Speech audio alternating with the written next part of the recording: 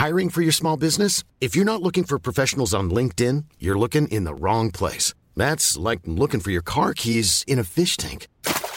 LinkedIn helps you hire professionals you can't find anywhere else, even those who aren't actively searching for a new job but might be open to the perfect role. In a given month, over 70% of LinkedIn users don't even visit other leading job sites. So start looking in the right place. With LinkedIn, you can hire professionals like a professional. Post your free job on linkedin.com/people today.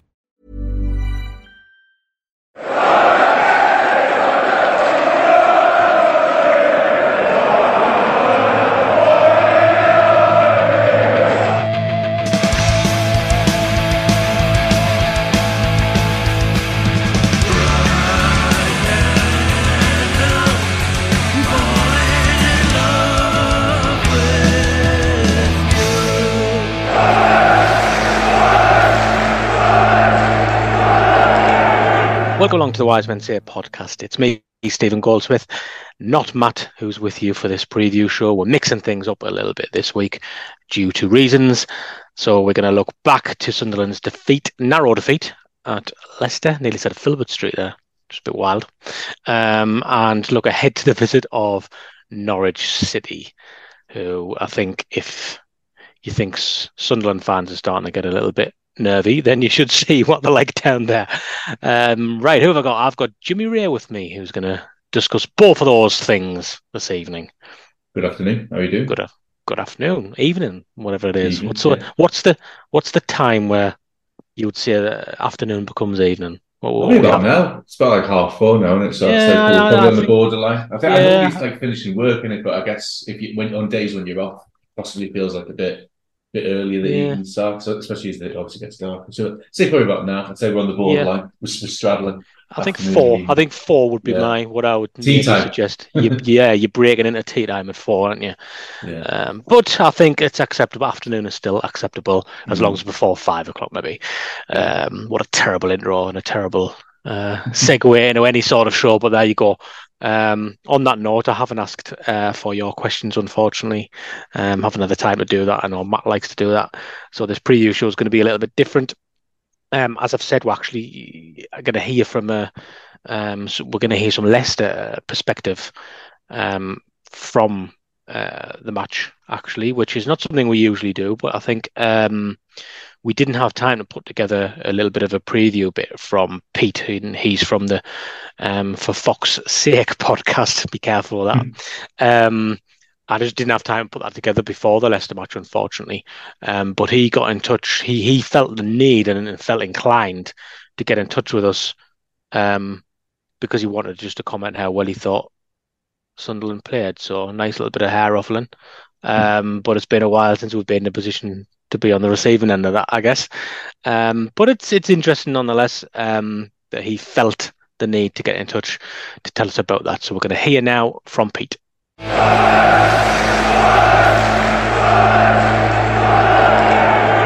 This is Pete from For Fox's Sake podcast. Sunderland, the best team who have turned up at the King Power so far this season by far. That's my opinion, and also it's the opinion of many, many Leicester fans. There's been an overwhelming response to the game last night by saying full credit to Sunderland. You know, they came and they attacked Leicester. They pressed high up the pitch and they took the game to Leicester, which is something that a lot of clubs haven't done and probably won't do this season, which is kind of understandable when you've got a team running away with the league. But an excellent young team, very, very well set out by Tony Mowbray. Very interesting to hear him after the game saying they've got an identity, something which is a buzzword now that every club wants to have that identity. Leicester certainly have one and Sunderland have one, and it's exciting times. A really good team, but it was a game where obviously both sides had chances. I think Leicester had the more clear-cut chances by far. Your goalkeeper had an excellent game. Wonderful save from Iheanacho when tipping it onto the post, because initially I thought it was a poor finish, but no, it was right in the corner. Excellent fingertip save and deservedly man of the match. Obviously Sunderland had many chances, maybe not as clear-cut. Leicester, I thought overall actually had a decent game. I thought we played pretty well with a number of changes that we can make. We've got that luxury of doing so with the squad that we've got. But Sunderland, I know Sunderland fans will be fairly unhappy with not getting anything, and probably frustrated is the best word. Obviously, there was a penalty incident at the end of the first half, which I mean, in real time from the angle on when you're watching on TV, you can't tell, or maybe the referee couldn't tell. I thought the referee had a bit of a poor game for both sides actually, but it obviously was a penalty. So you throw that into the mix as well, and that's understandable why Sunderland fans can be frustrated. But a lot to look forward to. Hopefully, you finish in the top 6, maybe in the top 2, and we'll see you in the Premier League. But for Leicester, we carry on our merry way up top. And again, we've got the luxury of making 6 or 7 changes for the next game away at QPR, which undoubtedly, in the way of football is, we'll probably lose. But excellent Sunderland, excellent supporters as always. And roll on the next game up at the Stadium of Light. But all the best for the season. And not patronising, but well played. Okay, thoughts on that, Jimmy? I think it's almost the whole match summary in one go there. He's done a good job of condensing everything into that short space of time.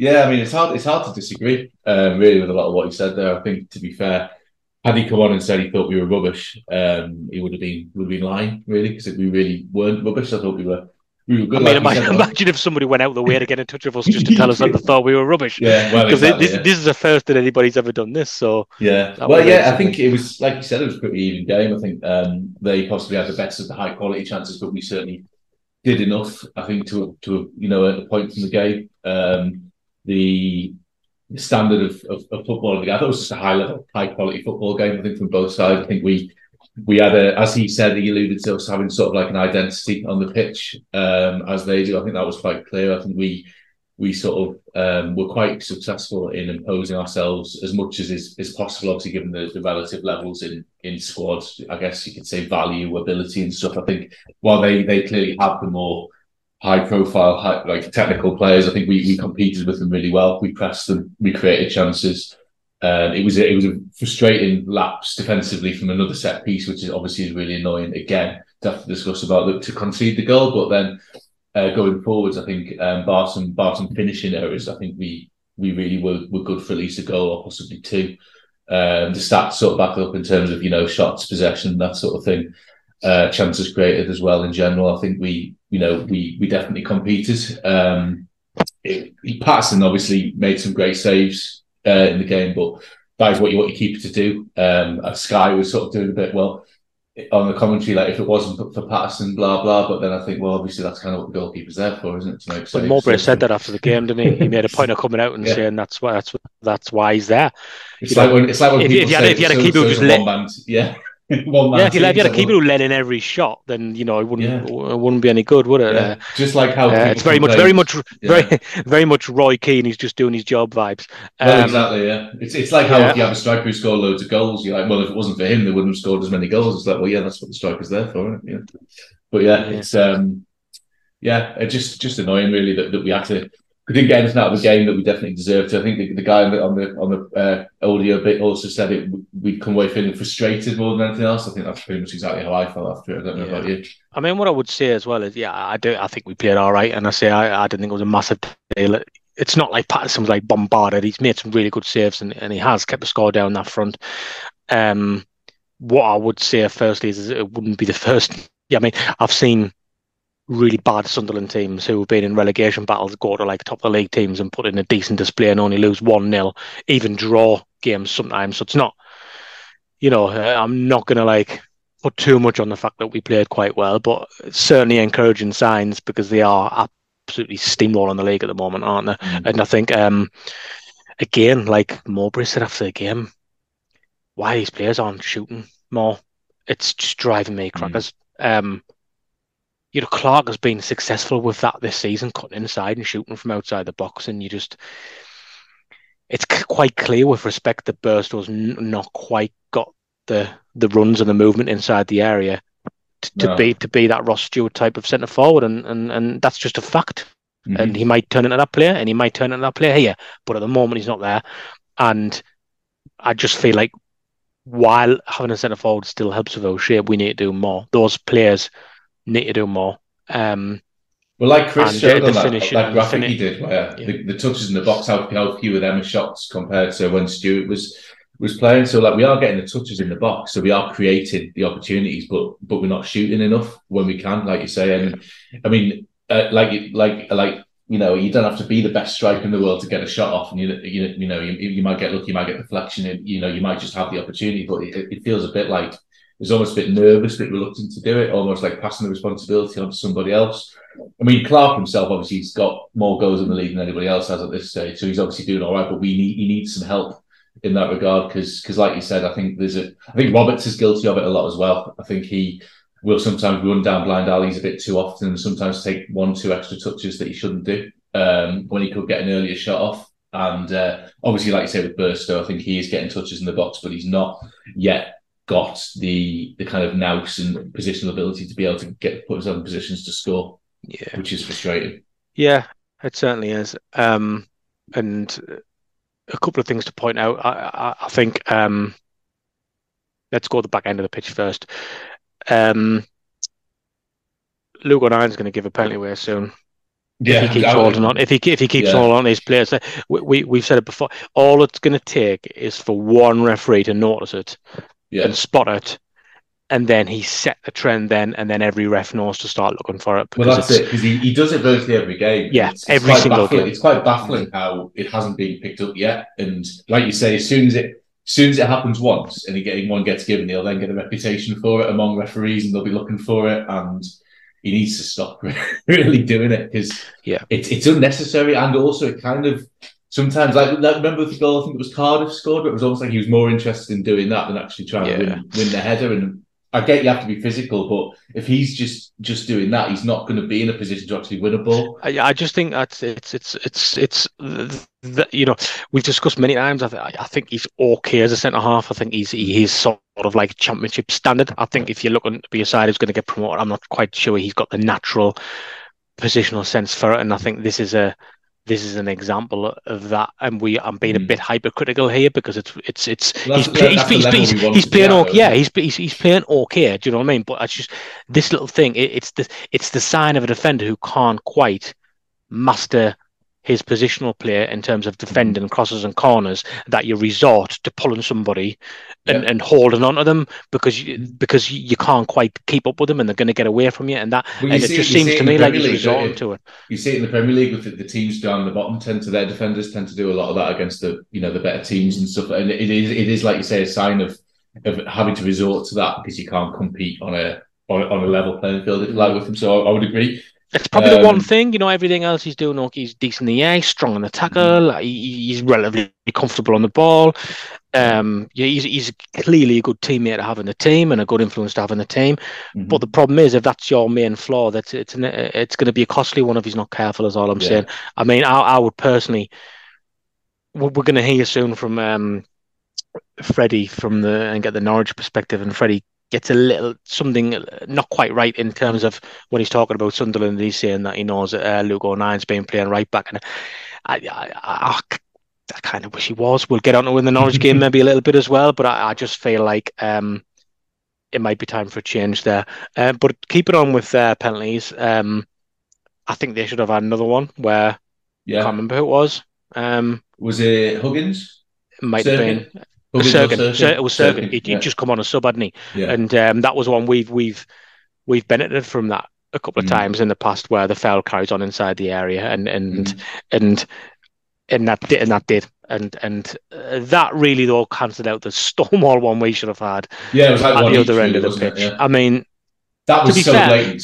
Yeah, to be fair, live I didn't notice it. It was it was one that you think you'd appeal for live, but then when you watch the replay, it goes from like, oh, that looked a pen to that's. I mean, even like obviously on Sky, they're like, why have the Sunderland players not appealed for that? And I guess we've been seeing that for years. The hangover from Dan Neil getting sent off possibly could be a factor. Well, I just think we've been seeing that. We've been seeing that for years. There's not enough of that. But like you say, then I guess. Ironically, it was on Neil the foul as well. Yeah, then I guess you could say, well, yeah, if you're going to get booked for it and sent off for it, then I guess so. That was frustrating, as was the two golden opportunities. I think Bellingham's was a good opportunity. I think it was a little bit harder than some people are making out. I mean, some people are making out like it was an empty goal on the, a yard out, where it's still heading the ball is you've still got to get that right. But maybe I'm being too Well, no, lenient on there. I think obviously, like, you don't have a lot of time to. I think for a striker, if it was like an instinctive striker to score it, but like you say, I think for another player, you'd want him to score it, but you're right. I don't think it's as easy as it first looked. Certainly, I think the pace of which everything was happening at that point, you can forgive him a bit, but I think at the same time you have to recognise. I'm sure he recognised himself that really should have scored it. Yeah, and I think I couldn't believe Bars missed, to be honest. Pritchard did so well to keep that ball alive. And he's just got to put it anywhere on target, and it's going in. It's so strange because if you look at his technique on the finish that goal he scored at QPR, brilliant, and then it comes to something like that, which is a lot easier for the chance. I think he's just overhit it, hasn't he? Yeah, too much on it. Yeah, it's almost like it's strange because he is like, generally his touch is quite silky. He obviously is quite technically good. I know people have different opinions of how much value he has. I personally quite like these being decent in recent games, but that was a shocker of a miss. To be fair, you can't really excuse that. I think he's just thought, right, I'm going to have to make sure, because it was a slight angle, but I think the defender's getting back, and he's just thought, I've got to try and put a lot on this to make sure it reaches the goal, and it wasn't necessary. It didn't need that at all. Yeah. Easy for us to say, of course, but it just didn't need that any sort of. It's funny because, like, I can't remember who it was before. I had half a chance. Was it Serkin? I think it was Serkin. Yeah. Where it's fell to him, and again he side footed it over the bar instead of just putting his laces on it. And you just think, why you just it was Serkin. Like. It just seems basic stuff, but like, he's a professional footballer. It's one of those things where when things are going for you and you're winning games, they'd fly off your boot, go straight in. I think we're just having one of those periods, aren't we, at the moment, where nothing seems to be falling for us, and I'm not using that as an excuse. I just think that, like, his bit should definitely score, but I just think it just seems like nothing like that is going our way at the minute. We are and like I say, it's just one of those, like, things that it's frustrating and it's annoying. The players will know it. It's not like I'd be more worried and more annoyed if we'd have been totally toothless, not created anything, and just looked like we weren't going to score in a million years. Whereas actually, we were so close a couple of times, and that's, again, the problem is, though, like we've said before, we always say when we're runs like this, it's like the longer it goes on, the harder it is to find excuses for it. We really need to make sure this is the last game, because in each of the three previous, obviously Borough less so because of the sending off, but we did still have chances in the first half there, and then obviously definitely against Stoke and definitely against Leicester, we've created enough to have scored goals to get at least a point out of those games, and we've come away with nothing. And you can't if you want to be where we want to be, you have to turn those tight margins into something. A point on the road at Leicester, a point on the road at Stoke, but 2 points out of those two games would have been obviously not amazing, but would have been fine. I think definitely we'd have taken them, provided we get something out of the games to come. But now it just puts more pressure on the games to come. And then obviously we'll be discussing Norwich a bit more, but I just think that they're obviously another team who are in a similarly bad run of form. They've not won a game in their last 4 now. And yeah, I think it's going to be a case of somebody's going to have to break the streak on Saturday, isn't it? Well, we'll get on to that now. So, when we come back, we'll look ahead to the Norwich game. Hiring for your small business? If you're not looking for professionals on LinkedIn, you're looking in the wrong place. That's like looking for your car keys in a fish tank. LinkedIn helps you hire professionals you can't find anywhere else, even those who aren't actively searching for a new job but might be open to the perfect role. In a given month, over 70% of LinkedIn users don't even visit other leading job sites. So start looking in the right place. With LinkedIn, you can hire professionals like a professional. Post your free job on linkedin.com/people today. Burrow is a furniture company known for timeless design and thoughtful construction, and free shipping. And that extends to their outdoor collection. Their outdoor furniture is built to withstand the elements, featuring rust-proof stainless steel hardware, weather-ready teak, and quick-dry foam cushions. For Memorial Day, get 15% off your Burrow purchase at burrow.com/ACAST and up to 25% off outdoor. That's up to 25% off outdoor furniture at burrow.com/ACAST. Welcome back to the Wise Men Say podcast. So that is the Leicester game discussed. And like us being provided some perspective for that, we have some thing to share with you now, and this is Freddie, who contributes to My Football Writer, which of course is a website we've got a long association with. Gary Gowes is the editor for that, and we've got, we go back 10 years or so since the podcast started. And Freddie is going to tell us a little bit about Norwich City ahead of the game.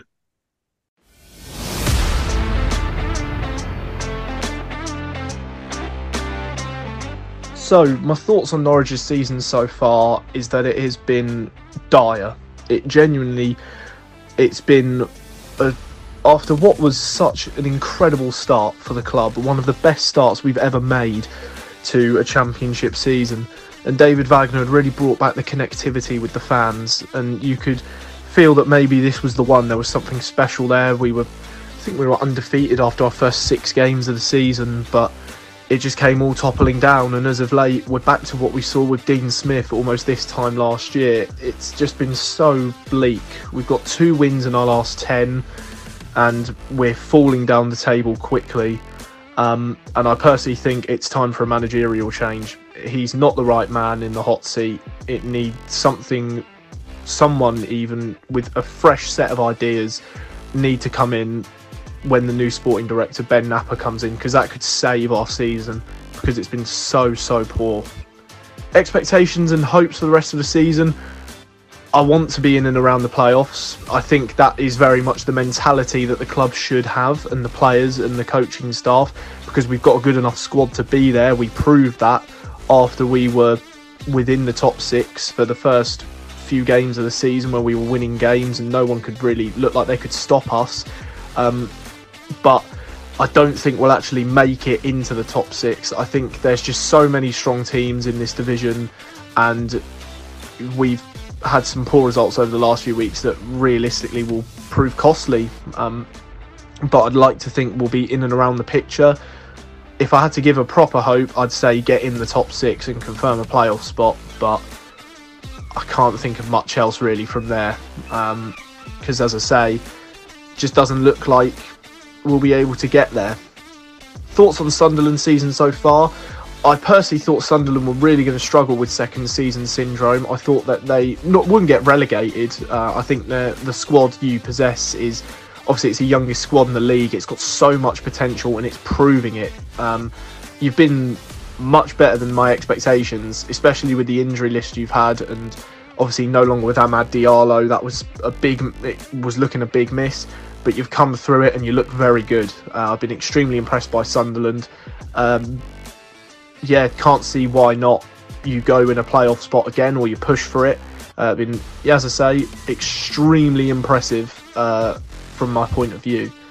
In terms of where we're going to finish in the table for both sides, I think both, as I say, will most likely be in and around it, given both teams sort of have a turnaround in form. Obviously, I know you've lost your last 3 in a row.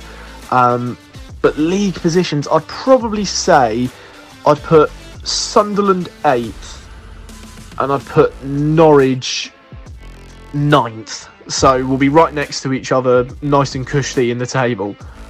My thoughts on where you need to watch out for on this weekend. I know you've got a lot of injuries sort of on the right-hand side of the pitch, and you're sort of having to play Niall Huggins or Luke O'Nien sort of as like a temporary fullback. I think that's definitely where you're going to need to watch out for. Jonathan Rowe obviously scored against Middlesbrough on the Tuesday before this game, and has scored 7 goals now in the Championship. He has been flying. 8 goals in all competitions this season. He is really going to be the danger man for us. And obviously Gabriel Sara will, if he's given a bit too much time on the ball, I mean, I'm not so sure as to how Bellingham and Ekwa may try and cope with him in midfield, but if he can take control of the game, he will change it on his own accord. He's a fantastic player who time and time again has proven that he's arguably the best in this division. So I'd say Gabriel Sara, try and close him down if you can, and the same goes for Jonathan Rowe, because if those two are on form and playing at their best, you could be in for a very, very long afternoon. But my prediction for the weekend, Oof, I think I noticed you haven't beaten us at the Stadium of Light for over a decade, but if there's any time to really do it, it's now, because we're in such a poor run of form, and obviously you really need a win to turn it around, and the Stadium of Light is such a big fortress. I think you've won 3 out of 6 at home, so not the worst home form even in the world, but there really isn't a better time to play Norwich. Especially with the defensive errors we keep making week in, week out, and we don't have Angus Gunn available for this game. So I think if I had to give a score prediction, I don't really like giving them because I usually get them completely wrong, but I would probably say 1-0 to Sunderland. And the actual song most associated with Norwich, well, when I last spoke on here last season, I gave On the Ball City, but that's technically a chant. So I'll give you a bit more of an actual song. I'll go with, I'm not sure who it's by, but I'll go with Norwich City Calypso. Bit of a decent vibe to sort of go with. If I had to give another song though, I'd say Samba de Janeiro, which was our goal music, but for whatever silly reason they've changed it. So all the best for the weekend, lads. On the Ball City, and let's hope Sunderland go another year without beating us at home. The Norwich City Calypso. The Norwich City Calypso.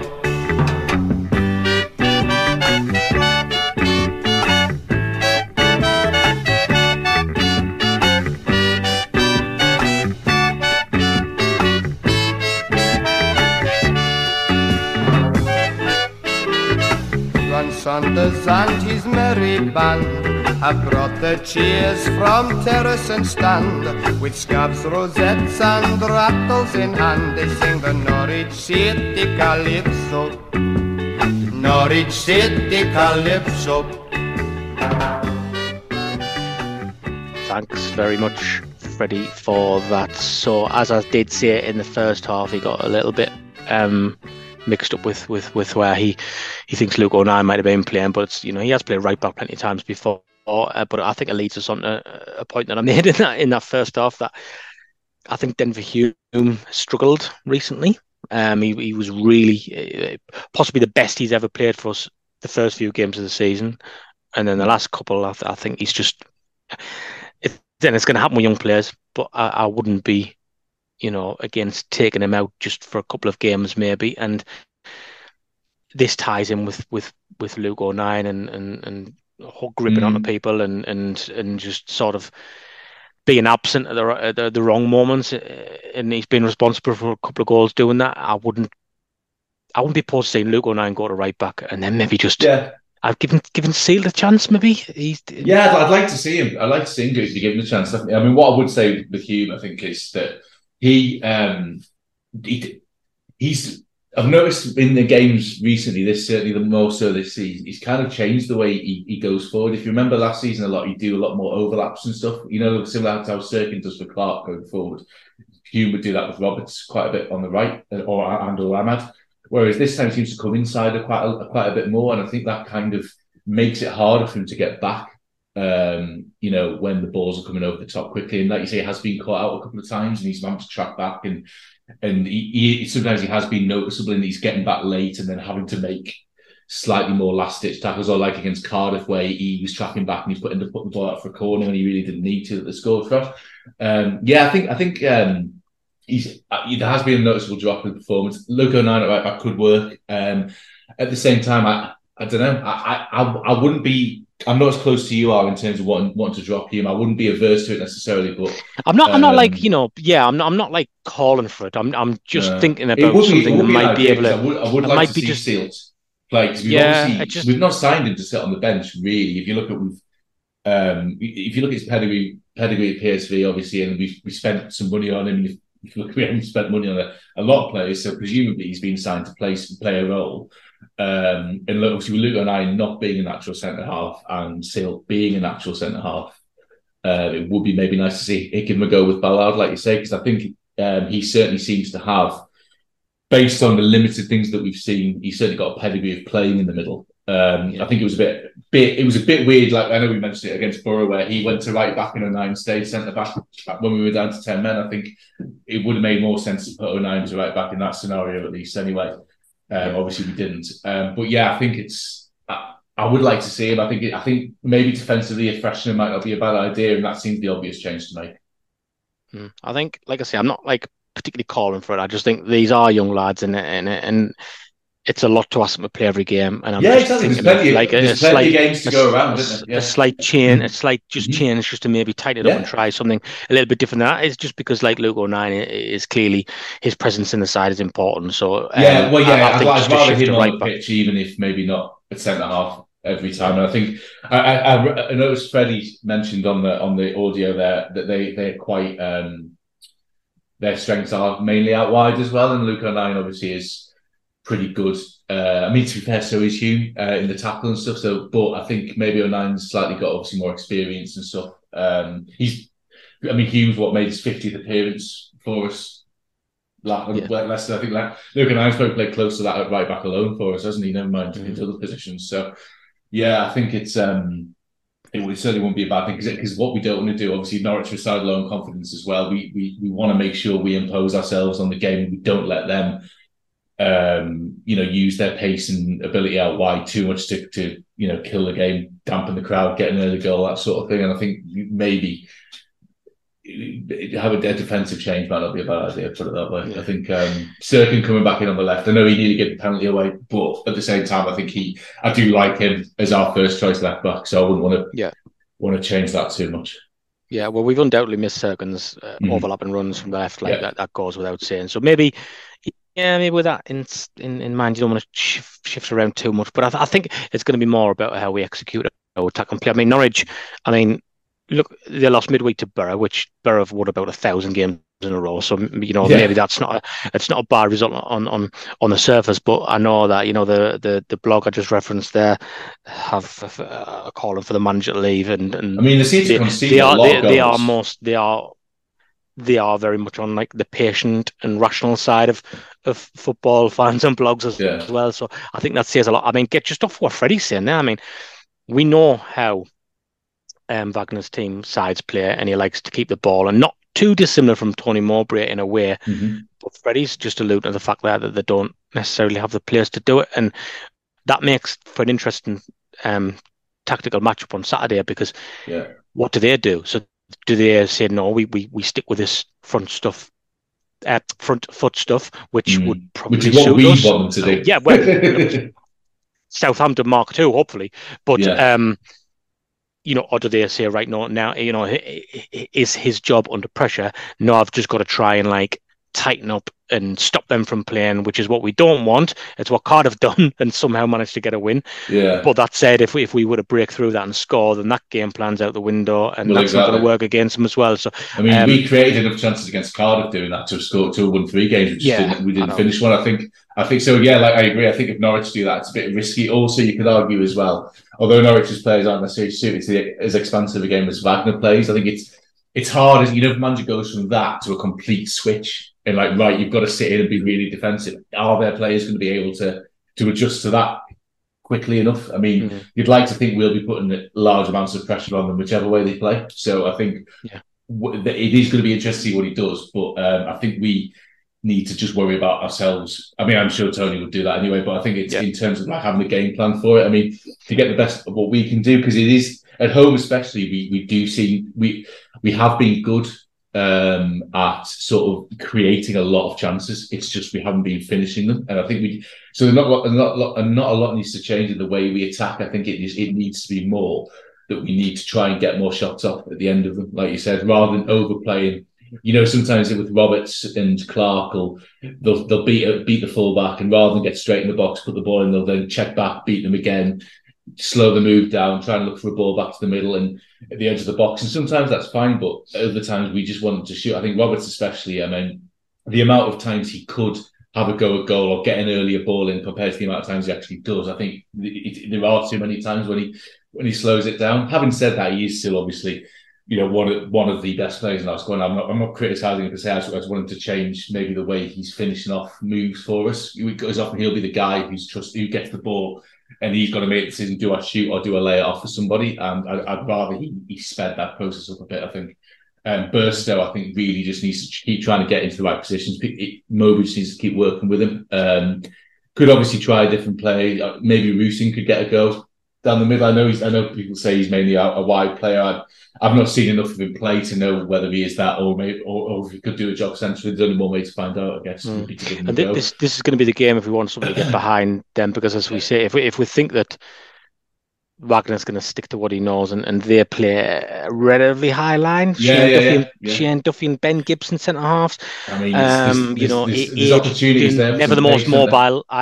Never the most mobile either of those. Looking at that team on paper, it's decent enough for championship level. I mean, I know, as Freddie alluded to there, it's good news for us that Angus Gunn's not going to be playing. I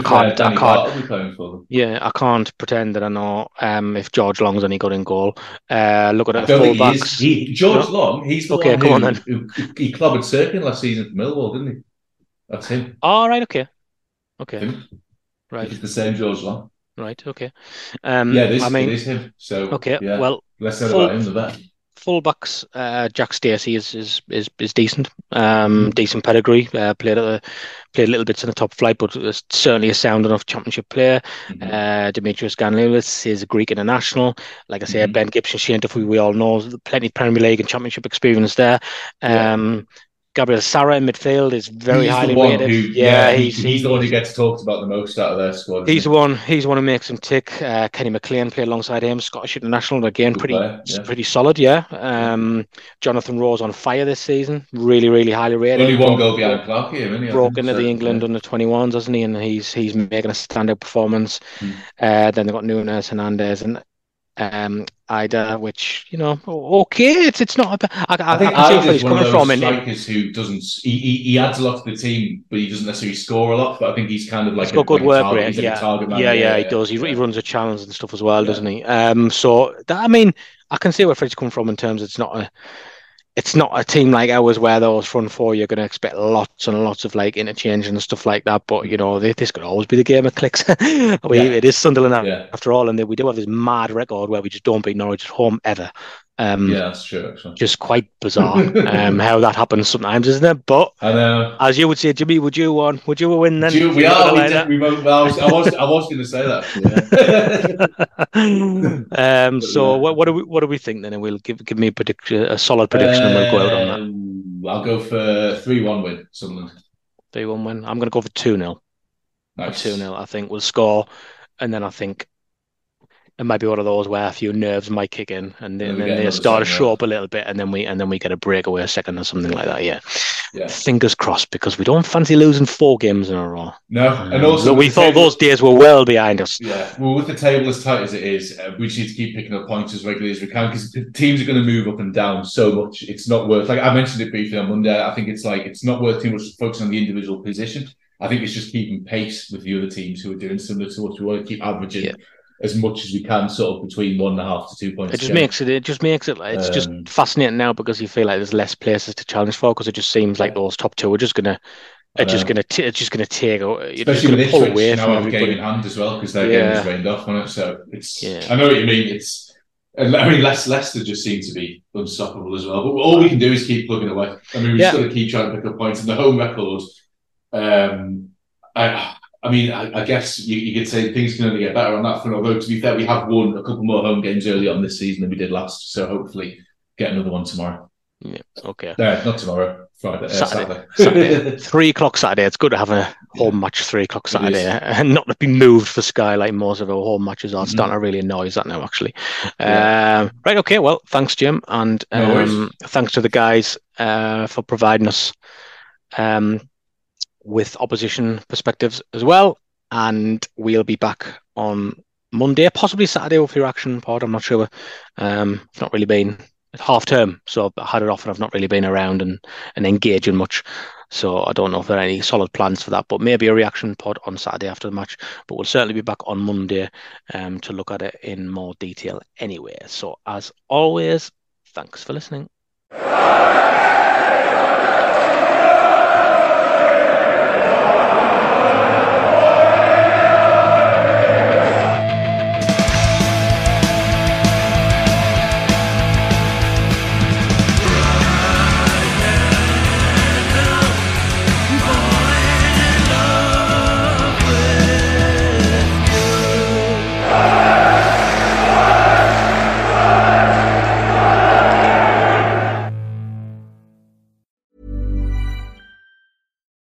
deserves the best, and there's no better place to shop for Mother's Day than Whole Foods Market. They're your destination for unbeatable savings, from premium gifts to show-stopping flowers and irresistible desserts. Start by saving 33% with Prime on all body care and candles. Then get a 15-stem bunch of tulips for just $9.99 each with Prime. Round out Mom's menu with festive rosé, irresistible berry chantilly cake, and more special treats. Come celebrate Mother's Day at Whole Foods Market.